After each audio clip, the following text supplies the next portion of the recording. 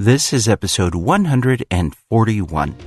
We welcome you to the ADHD Smarter Parenting Podcast. Here to heal and elevate lives is your parenting coach, Siope Kinney. Today, we are going to be talking about correcting behaviors. It's a skill that we have on the Smarter Parenting website that is essential for any parent who's making corrections to their child's behavior. I'm going to introduce you to a single mother that I'm working with, Sharon, and her son, Isaac.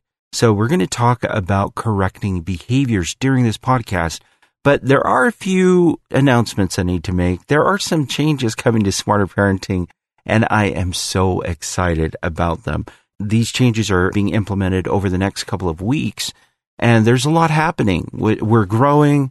Someone will be joining me on the podcast soon, and you'll be able to meet her. She comes with a lot of experience in using these techniques, especially with children who have behavioral issues. And so I am excited to have her come join us. Her name is Kimber, and she's going to be fantastic. So tune in for that. That's in future episodes of this podcast. You'll be able to hear from me and from Kimber talking about how this works with families, how to make it more practical in your own family.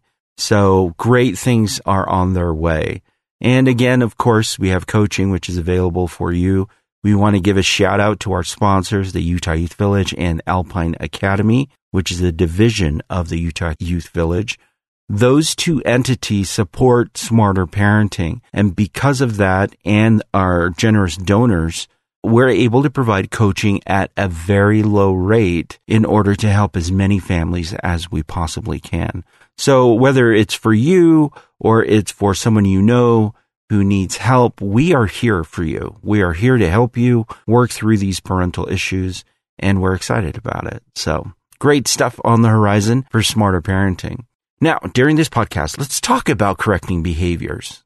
And specifically, I want to start talking about a question that Sharon brought up during one of our sessions.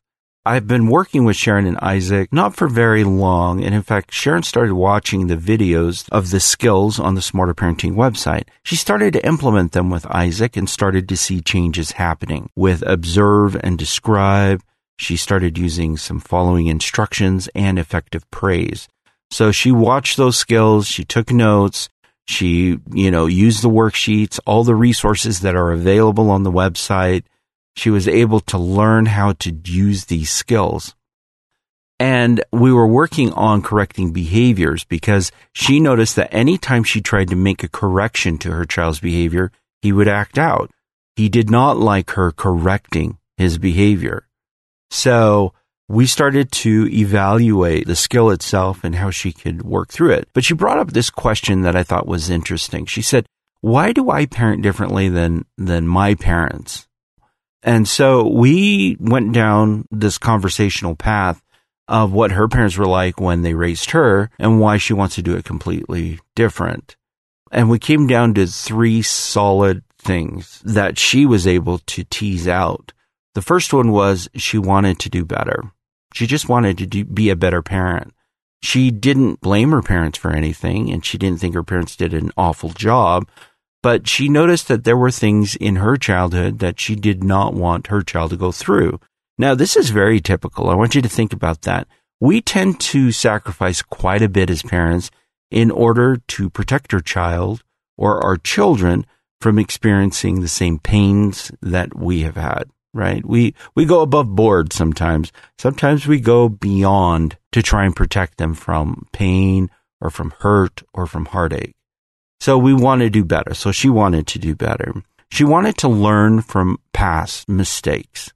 So she did an evaluation of how she was raised, and she thought, I was raised in a home where children just did what they were told, but they were never given input, or they were never allowed to give feedback, or they were never allowed to ask questions.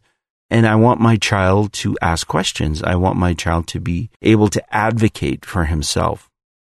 So as Sharon was explaining this with Isaac, his behavior started to make a lot more sense to me because for her, she's like correcting his behavior and Isaac doesn't like the correction, right? He's struggling.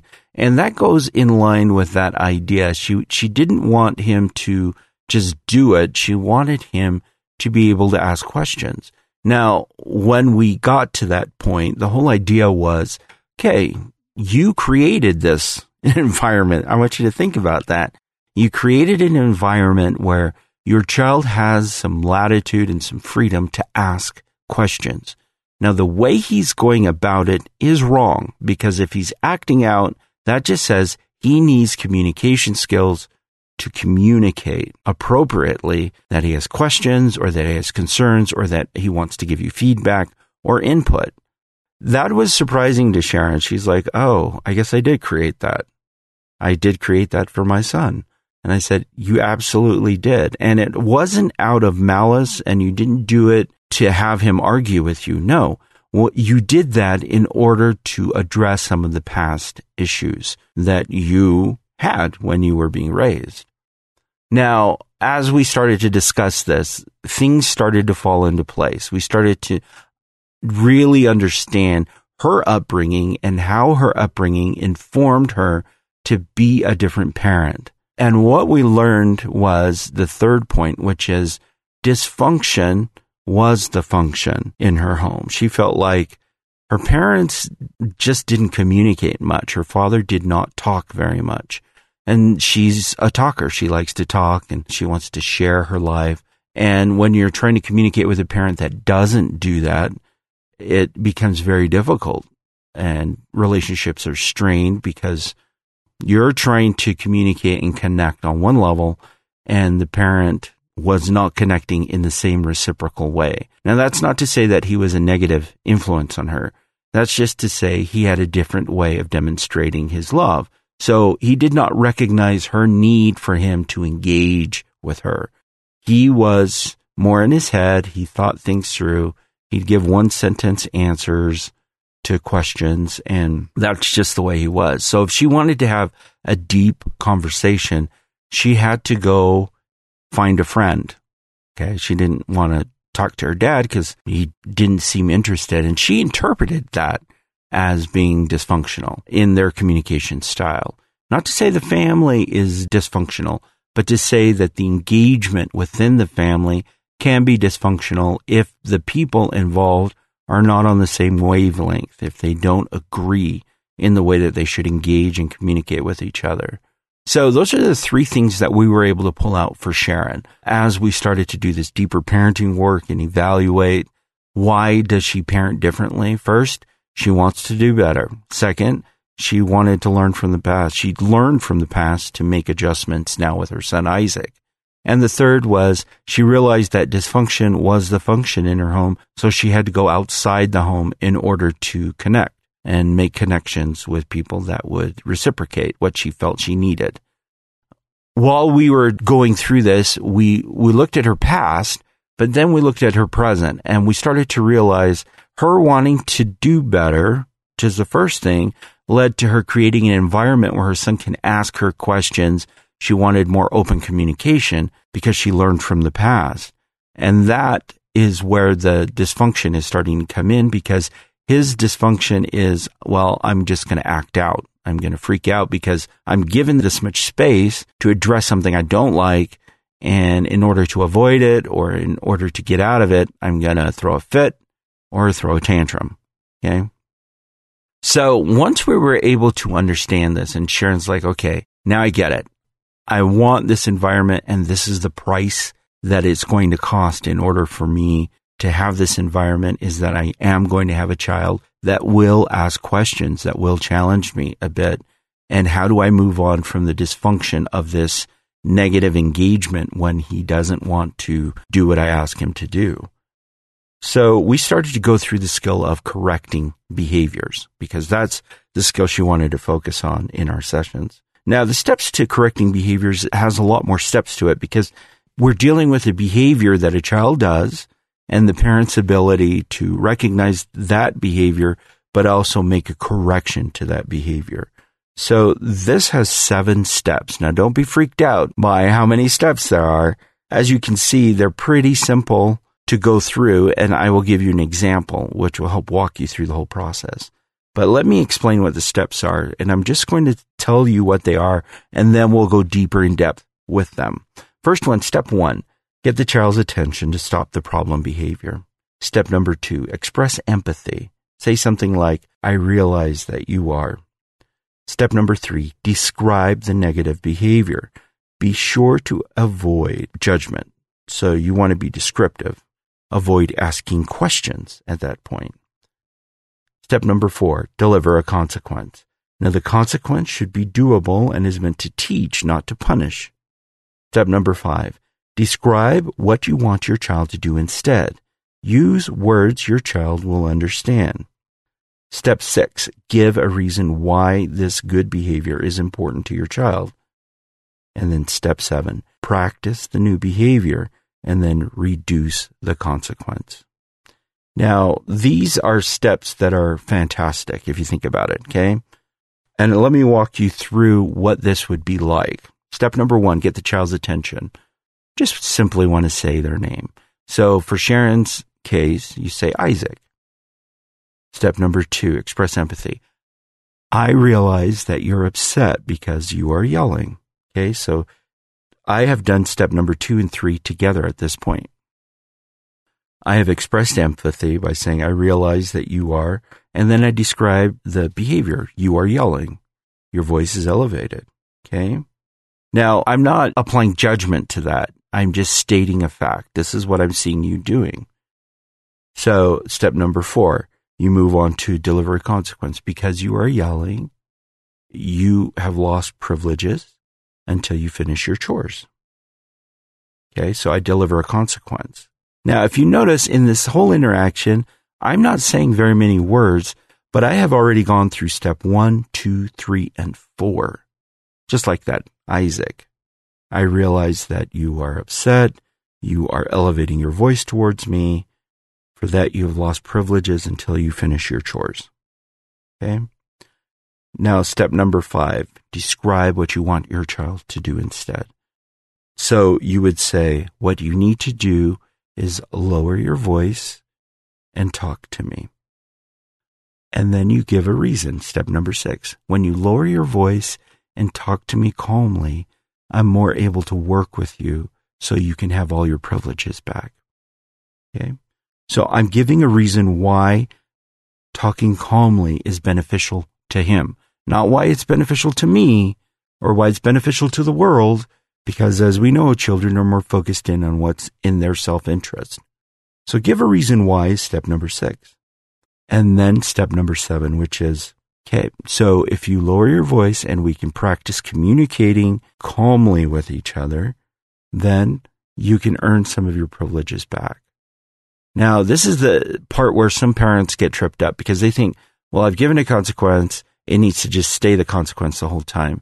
If you remember from a previous podcast, the whole idea behind all the skills that we use in the teaching family model, which is the model that we use on Smarter Parenting, those are focused on connection, not on control. And a lot of parents approach parenting from the mindset of, I need to control my child. I need absolute control over how they behave, what they do. No, this is about connecting with your child. So reducing the consequences gives them incentive to change the negative behavior and also helps them to reconnect with you, gives them a reason, a motivation for them to do so. So we've gone through all 7 steps. Now, I role-played this with Sharon multiple times. We had to print out the steps, and you can find a printout on the Smarter Parenting website and in the podcast notes. Print out the steps, go through the steps, and walk through it the same way that I just did. It doesn't take a lot of words to go through this whole process. In fact, you want to keep it as fluid and as simple as possible because usually you're correcting a behavior during a time that's pretty sketchy, pretty high intensity. So remaining calm on your end, but you can walk through the steps. Let me give you the example again using that example. Step 1, get the child's attention. Say their name, Isaac. Step number 2, express empathy. I realize that you're upset because you are raising your voice. I've already gone through step number 3, which is describe the negative behavior, and I'm not being judgmental. I'm just stating a fact. Step number 4, deliver a consequence. Because you are now yelling at me, you have lost privileges for the rest of the day. Step number 5, describe what you want your child to do instead. You need to lower your voice. And then you move on to step number 6. When you lower your voice and you can communicate with me appropriately, then you can earn some of your privileges back. So let's practice that together. Step number 7. Let's communicate calmly about this and let's make a correction to the behavior. Now, it's fluid because I've done it a million times with a million different kids over time. This is something that you will have to practice, and you have to practice it on your own, not with your child, but on your own. So when you are confronted with these issues, you can make the correction without being deterred by any of their behaviors, by being able to stay focused and on task, because kids are masters at moving and shifting attention to something else or blaming something else or pushing your buttons to focus on something else. So you have to have these memorized. You have to practice it enough and hear yourself go through the steps in order for you to implement it without being sucked into any of the drama that your child is creating in order to stay focused. Once your child realizes, okay, there's nothing I can throw at my parent because my parent is staying focused, they come around and they realize, okay, I need to make a correction because I will get nowhere if I continue this type of behavior, right? So correcting behaviors with Sharon, I practice this with Sharon over and over and over again, specifically with elevating the voice with Isaac. And we practiced it to the point where she felt, okay, I think I got it. Now, she said she thought she had it the second time we practiced. And I said, no, let's practice it, 4 or 5 more times because I want you to really be familiar with it. So we did, and she was a good sport. Thanks, Sharon, for that. And then I said, okay, now that we practiced it and you feel comfortable practicing it, going through the steps, let's start doing it again. But this time, I'm going to start throwing things to misdirect you to see how well you can cope with it. So during our role plays over Zoom, she was able to use this skill, and then I would start to misdirect by saying things like, this isn't fair. You're unfair. I hate you. Things that kids throw out because they just want to shift the focus. What Sharon realized was, yes, she needed those extra practices in order to cement the steps, but she also needed to practice with me being more difficult because that helped her refocus her attention on staying on track, not letting the child lead the interaction, but actually directing the child toward a better interaction with her. So we had to practice that. And as we continued to practice, I started off with low intensity, trying to refocus and redirect by acting like a child, pushing buttons. And then I started to escalate it to different difficulties. It's kind of like a video game. You learn one level, you get really good at it, and then they increase the difficulty to improve your skill. As we continued to practice this, by the time we finished, Sharon had it down packed, and she realized I just need to be so focused in on correcting the behaviors that regardless of what my son says, if Isaac comes out and says, I hate your guts and you're an awful parent and I wish you weren't my mom, she was not shaken by it. She was like, okay, well, you're still elevating your voice. You lower your voice. She was able to stay on track. And that in the call, you were able to see a visible confidence shift in Sharon. Sharon's confidence went from a 0 in using the skill to a 10, where she's like, I've got this. I can do this. When I see a negative behavior happening with my child, I can do this. And the reason that she could do that is because we practiced it. We practiced it first so she could understand the steps and do it well. Then we practice with different intensity. Now, this is one of those skills, again, I mentioned you have to practice. Practice on your own while you're driving in the car. Practice in front of the mirror while you're brushing your teeth. Keep the steps there so you can go through them. It doesn't take long, but it does require focus and attention. And then if you are daring, and I really suggest this, Practice with somebody else who is going to start pushing buttons that are sensitive to you in order to see if you're able to stay focused on what needs to be done. Yeah, it's a game changer. It's a big game changer to be able to correct a child's behavior when they're behaving poorly and being able to do that well. So that's the challenge for you. Print out the steps. You're going to be able to find that on the Smarter Parenting website. That's available to you. Print them out. It's free. Put them around the house. Practice while you're driving. Practice while you're eating dinner. Practice while you're practice. Build that self-confidence in your parenting by using these steps. Look for opportunities to connect with your child, right? It's not only about absolute obedience, but it's about helping to develop human beings that are emotionally stable, that can communicate well, that can talk, and then do that internal work of, why am I parenting differently than my parents? Because that deeper work that we did with Sharon really was informative into where she is now and how she got there. She got there because she intentionally wanted to focus in on things that she felt were necessary for her to be well and what she felt like she needed, and she wanted her child to have that. But there are always consequences when you make choices like that, and there are always a price to pay in order to get what you want, right? Parenting is work. I know. Nobody tells you that. I mean, when you type in parenting on the internet, all you see are pictures of cute babies.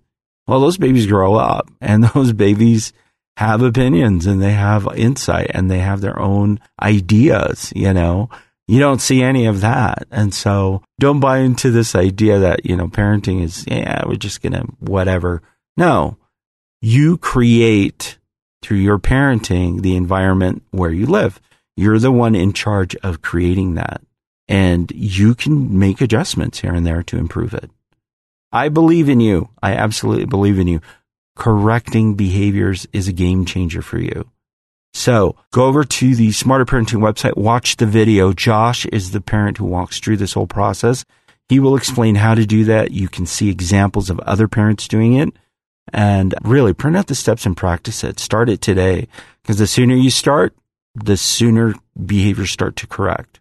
And that will be less burden on you, because you'll know exactly what to do when you start to see negative behaviors. All right. That's it for me. I hope you have a wonderful week. Again, some great things are on the horizon for Smarter Parenting, and I'm excited to have Kimber join me on a future podcast. You're going to meet her, hear about her experiences using this teaching family model with different children and the success she's been able to see. So have a wonderful week, and I will talk to you soon. All right, that's it for me. All right, bye. Hello, listeners. Did you know we rely on donations to keep this podcast going? All donations help us to help you and other parents. You can donate on the Smarter Parenting website and consider signing up for the Silver Tier coaching, and you get so much in addition to helping us help parents. You can use a credit card, Google Pay, Apple Pay, or PayPal. Every donation helps. Thanks.